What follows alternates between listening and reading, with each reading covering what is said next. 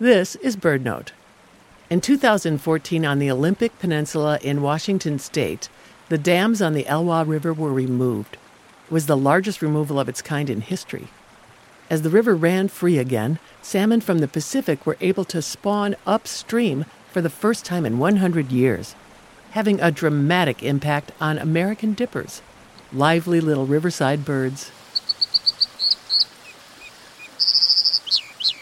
Biologists with the Lower Elwha Clallam tribe, the Smithsonian Migratory Bird Center, and Ohio State University drew small samples of blood from dippers that they then released unharmed.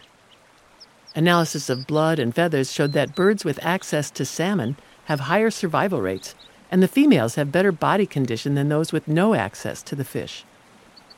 These dippers are also much more likely to stay on their home territories rather than expend energy to forage widely.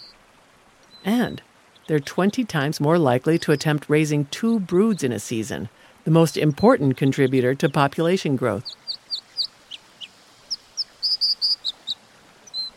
So nutrients from spawned-out salmon and salmon eggs are giving the river's ecosystem new vitality.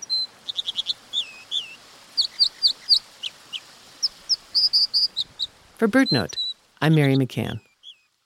BirdNote gives you the sounds of birds every day, and you get the sights as well when you follow us on Instagram @BirdNoteRadio.